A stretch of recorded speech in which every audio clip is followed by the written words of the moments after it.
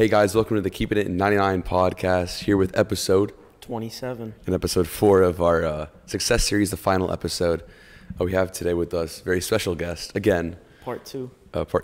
Father Nathanael Guirguis from St. Mark American Coptic Orthodox Church in Atlanta, Georgia.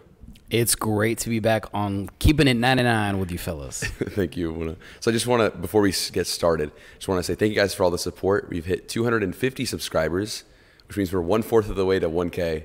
So, if you share it with 3 people that don't watch the podcast, we'll get to 1K really fast. So just make sure to share it, leave a like, comment, subscribe, everything. So today we're talking about spiritual success to conclude our success series with Nate here today. And so my first question for you is like what is spiritual success? Like, if you had to define spiritual success, like what would it be? What's your definition? Great question. I might give a long-winded answer, but if we're going to define what is spiritual success, maybe we take a step back. How would I define physical success, right? There is a marker in which I'm trying to attain as far as what is optimal physical success, as far as my physical health is concerned, right? So if I look at spiritual success, what is the marker in which I'm going to look for me to reach perfect spiritual success? That has to be anchored in the reality of the person who is the perfection of spirituality for humanity, which would be, our Sunday school answer would be, Jesus. So that has to be the marker. So one of my favorite books is a book called 7 Habits of Highly Effective People. 7 Habits of Highly Effective People. And one of the habits for highly effective people is to think of the end in mind. So if I'm wanting to reach success in anything, driving, whatever, I'm using a silly example, but success for driving is for me to get a point A to point B. Physical is it for me to lose X amount of weight. I have a marker in which to reach success. So if I'm looking for spiritual success, it's for me to become more like Jesus. As simple as it is the profound, fundamental definition to how to attain spiritual success. I agree with that answer, obviously. I'm going to be saying that on this episode, I think. But I feel like putting Jesus really as the center of your life, and I've said this a lot, is that it's very important, especially spiritually. And so I'd like to further this conversation into obviously comparing yourself to others in anything is not really a healthy way to live, especially spiritually. And I feel like the only person we can really compare ourselves to when it comes to spiritual success or spirituality in general is really ourselves, with Christ being the center of that. So what are some tips you have maybe for increasing spiritual success? Very good. A very common saying that exists in early Christian fathers and patristic writings is, if you know yourself, you know God.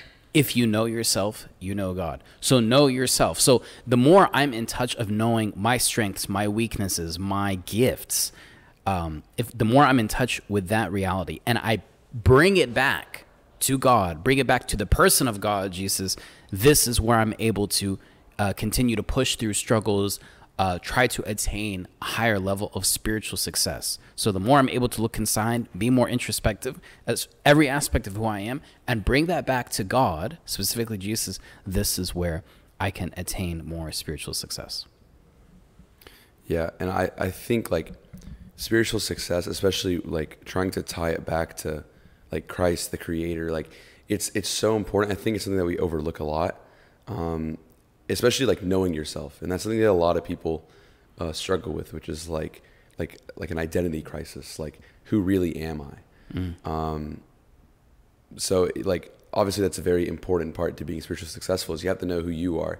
So again, what are some tips to maybe figure out who you are, especially because most of the audience is around that age in life where it's who really am I? Very good. So if I'm wanting to know who am I need to ask, where did I come from, right? So if I'm wanting to look for my identity, I need to look at who created it. I mean, put that to anything. I'll take your phone.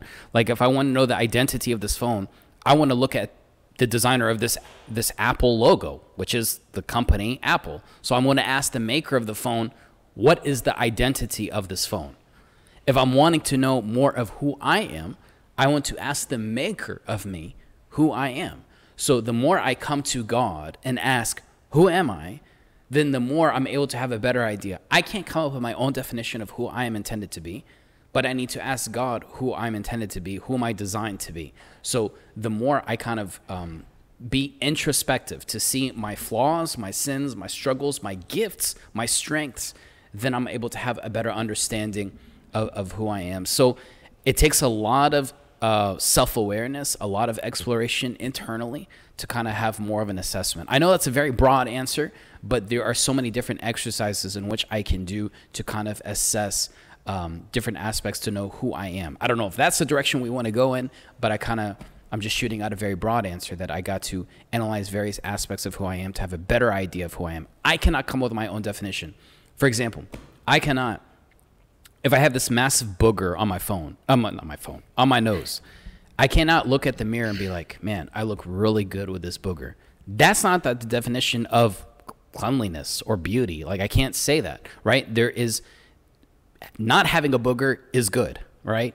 So there is the direction I need to go in as far as to remove that booger. So I need to look inside. Where are the spiritual boogers, if you will? Where are that's a good, there's your clickbait for you.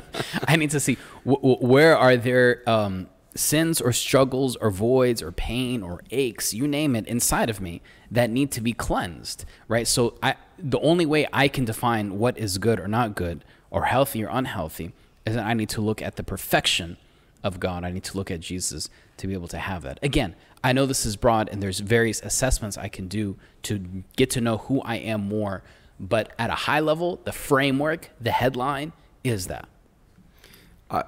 I'm going to take that point a little bit further, and I'm going to relate to something that it was either you or one of Abraham said way back when we went to the convent like a couple months ago.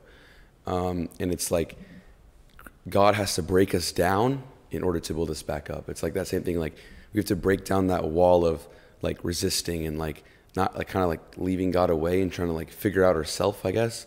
We have to let that down, let ourselves fall apart into pieces to really understand who we are when we build it back up. So I think that was like a spot on, obviously it's a spot on answer. And I agree with 100%. And I would like to go like with this process of breaking down.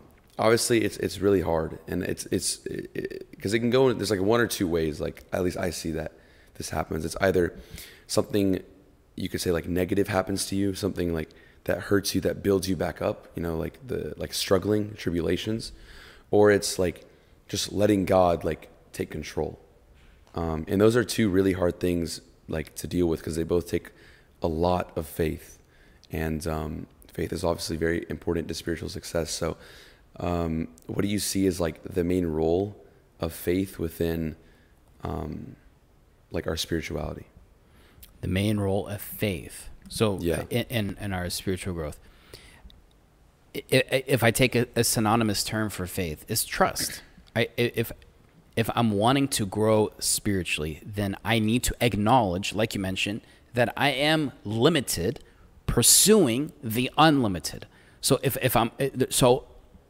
that's the framework, there has to be, if I unpack that, there has to be trust. There has to be faith in a higher being and whom my life is in the palm of his hand. So I have to put my trust in that direction. I have to put my trust in God's unconditional love for me. So that trust, that faith is a fundamental element in order for me to know myself, for me to know that I am limited, I am weak, I am sick, trying to move toward the physician of my soul, body, and spirit. So I have to acknowledge that. So that trust, that faith in this higher being who is the Trinity, this is what allows me to move forward.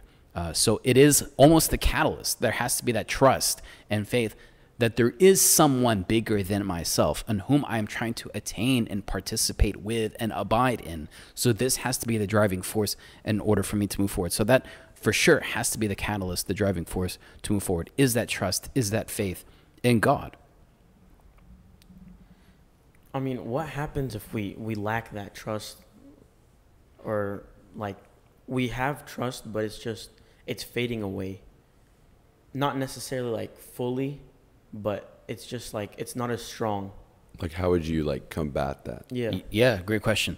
So if I'm not putting my trust, I mean, correct me if I'm wrong. If I kind of if I put your guys' questions together and put in a different term, if I'm not putting trust in the higher being of God, I'm putting my trust in something else, right? So I'm always putting my trust in something. So if I'm not putting it in God, there has to be another element, another entity in which I am putting my trust in. So, for example, if I'm not putting my trust in God, the natural reflex is going to put my trust in my logic and how I comprehend things, of me thinking what's best for me, right? So if that's the case, then I need to take a step back and assess.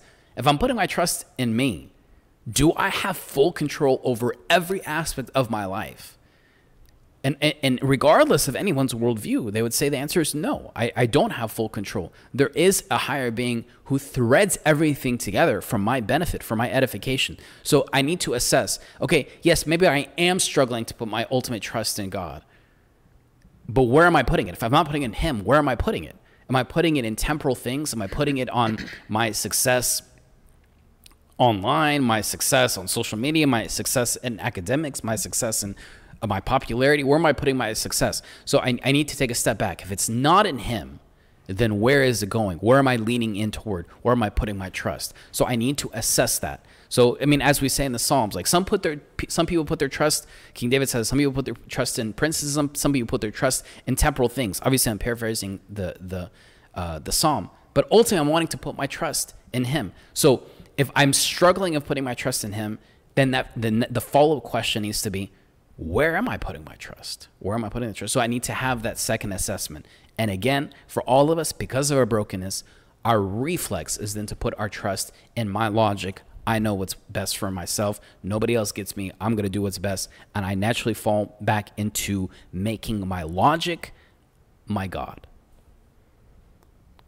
I really like that point about like making logic about making like our own logic our own God, because I feel like it's a very dangerous thing. It's something that I do a lot, like a lot, because it's like kind of like I know what's best. I know, what's good for me. But like in this idea of like what I want to do, my logic, like there's times where, your will lines up with God's will. There's times where your will is wrong. So because spiritual success, a portion of it is like, how do I match my will with God's will?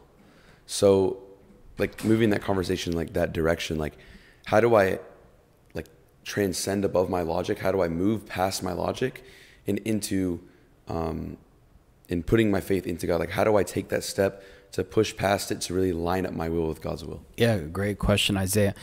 I think all of us would wish it was a button to press, right? Yeah. I want to have trust in God, boom. And we press it and like all of a sudden, okay, great. Now I can just let go of my logic and I'm putting all into God. Obviously, we want to be in sync, to take our broken logic and bring it into God and surrender, obviously, to him, right? So that's synonymous with trust, faith. I want to surrender my logic and put my ultimate trust in him.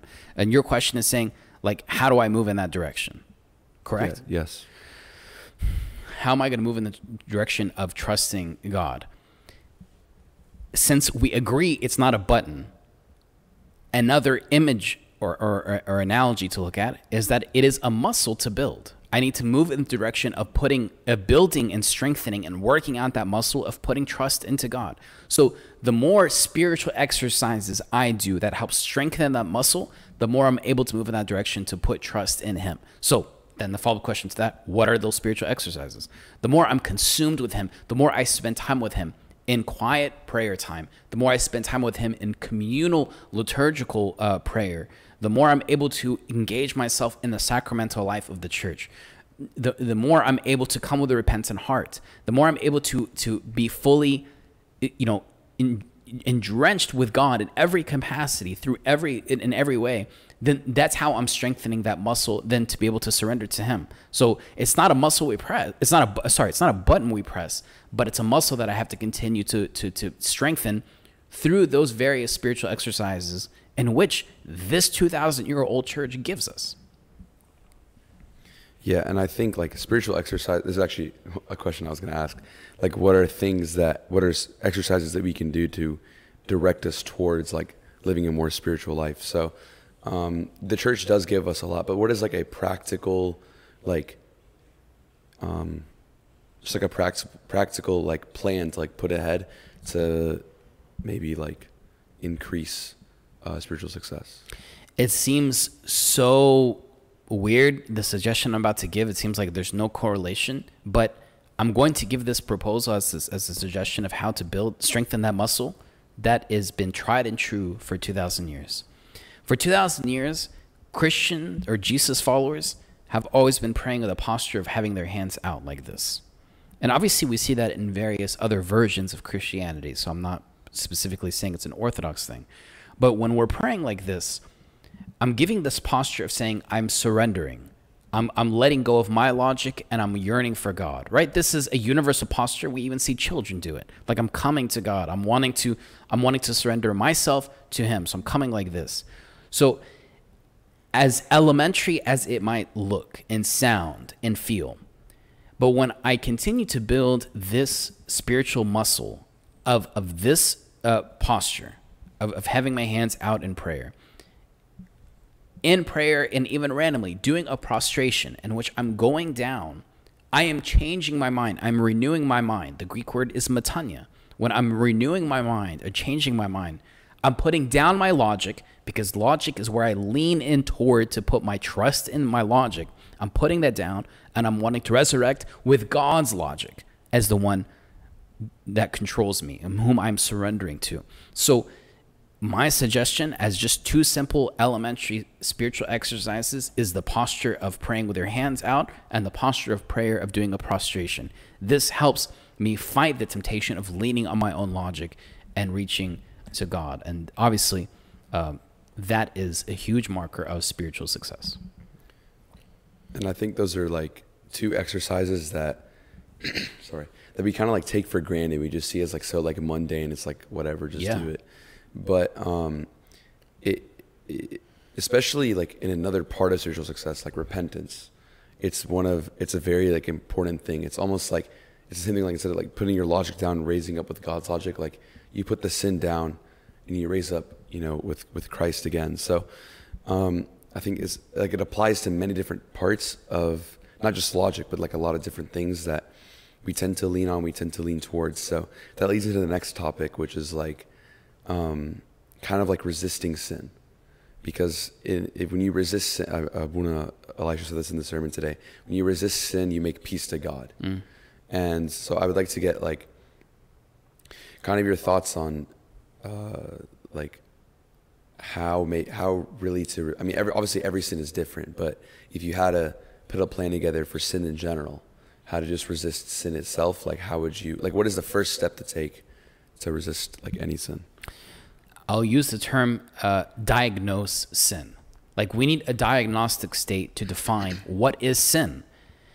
If we have a temptation, a reflex to redefine sin, then I need to go back and say, this is my sin, this is my struggle, and I need to label sin as sin. So I need to as you mentioned, Abuna mentioned today, it's like if I'm going to move toward healing, I need to define sin as being sin. So this is the first step. So if the first flaw and fall of man was deception, of saying, what's the big deal of me eating from this tree? Man, it looks like the other trees. It's probably no big deal. That within itself is deception. That's me redefining God's command. But I don't need to, I need to fight the temptation of redefining things. A sin is a sin. If I have cancer cells on my body, I can't look at it under a microscope and be like, oh, that's just the flu.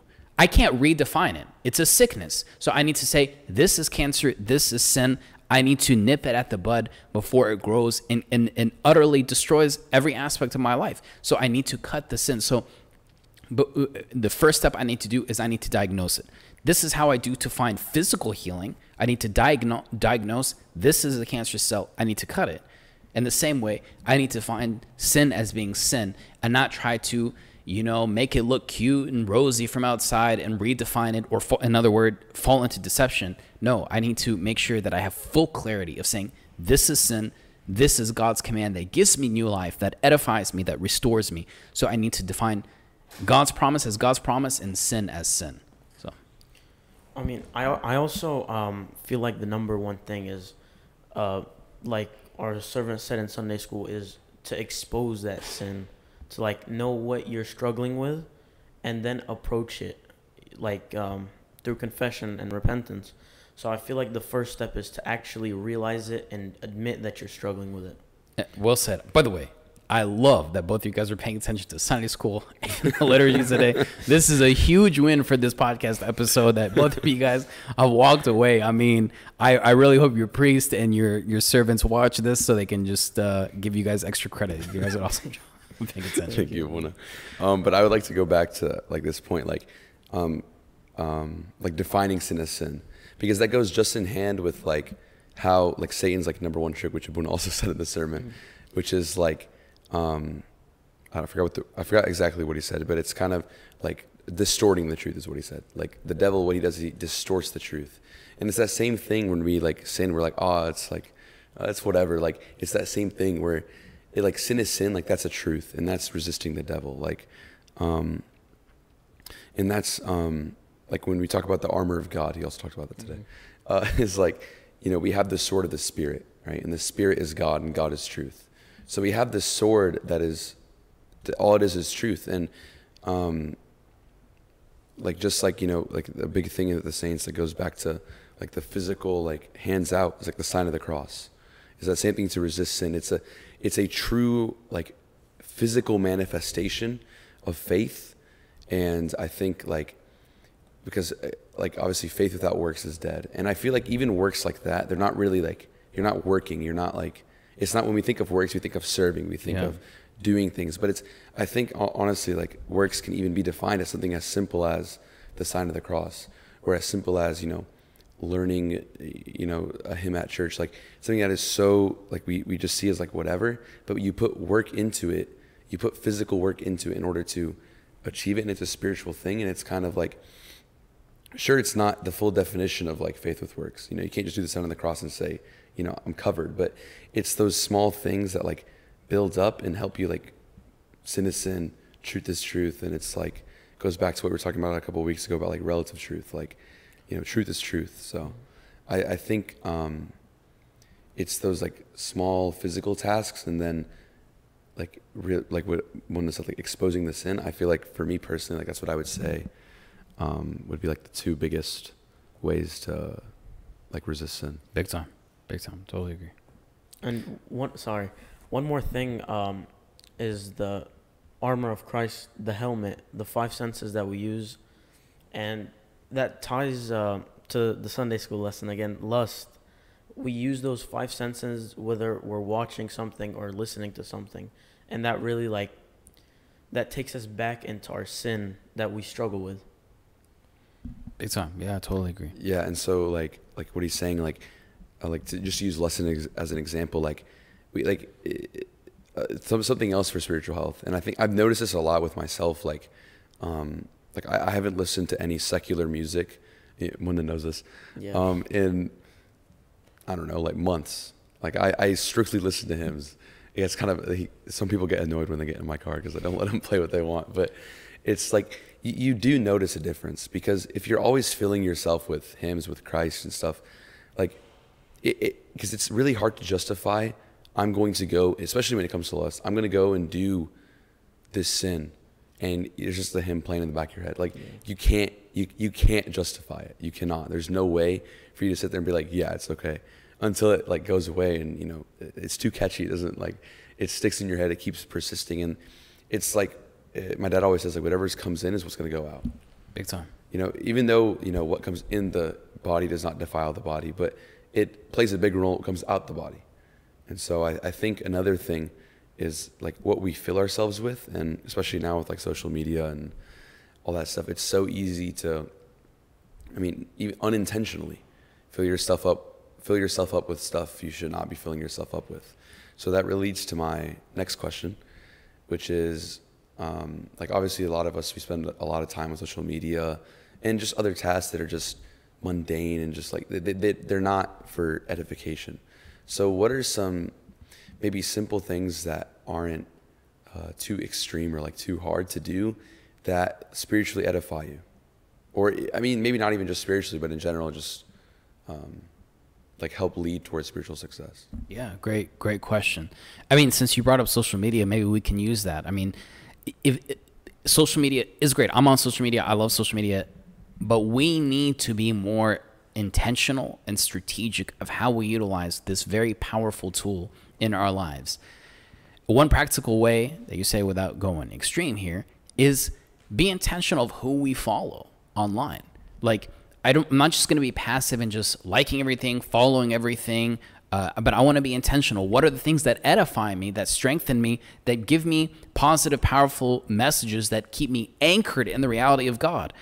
But instead of me following this person that's always posting these types of pictures, you're following this type of nonsense that kind of plays with my mind, plays with my heart, I need to unfollow it. So that way I'm consuming items, materials, content that is edifying me, that's building me up. So I need to be more intentional and more strategic when it comes to social media, and not be passive about the things I might like or follow or subscribe to.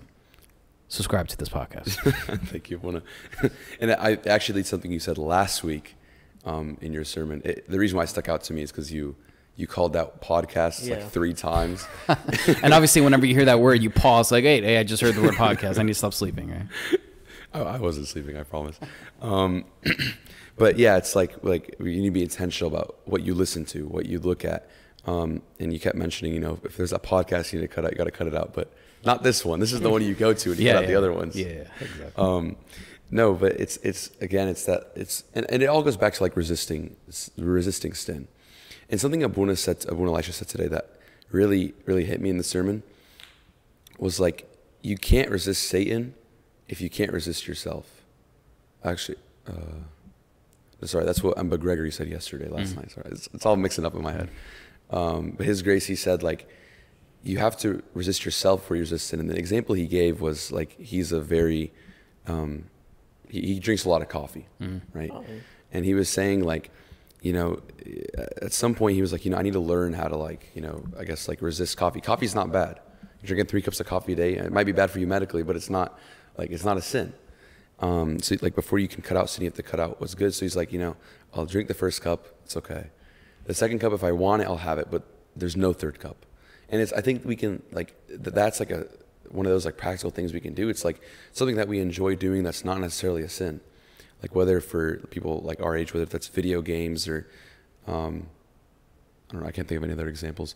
But it's like, 1 hour's fine, like whatever, like 1 hour on Saturday is fine. 2 hours if I want it, but 3, no. Like that's like kind of, I feel like how you would like kind of equate that. And so I think that's really good because not only does it build that muscle of self-control, but it's not as hard to stop doing as like, sinning, because sinning is, for a lot of reasons, a lot harder to just stop and cut out. And you're perfectly defining fasting. I mean, that's exactly what we're talking about, fasting, right? So it's not about the cheese and the eggs, but I'm building that focus, that discipline to cut off certain aspects that kind of just fill me up with temporal things. That way I can be filled with eternal things. So yeah, like as you mentioned, His Grace Bishop Guirguis gave a great example saying, you know what, maybe I'll cut the amount of coffee. That way I'm reminding myself or building that muscle to be filled with something that's more nourishing.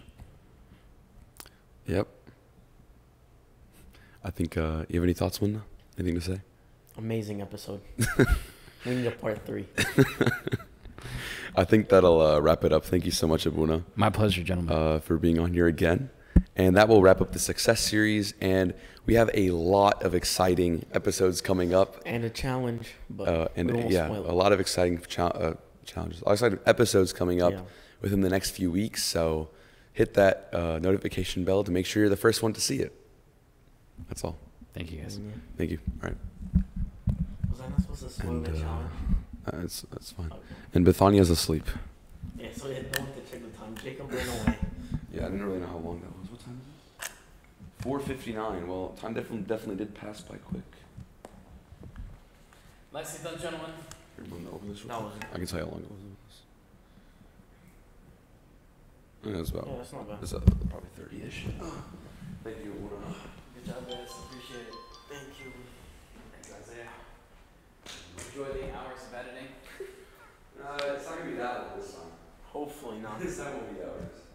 Last time you had to find ways to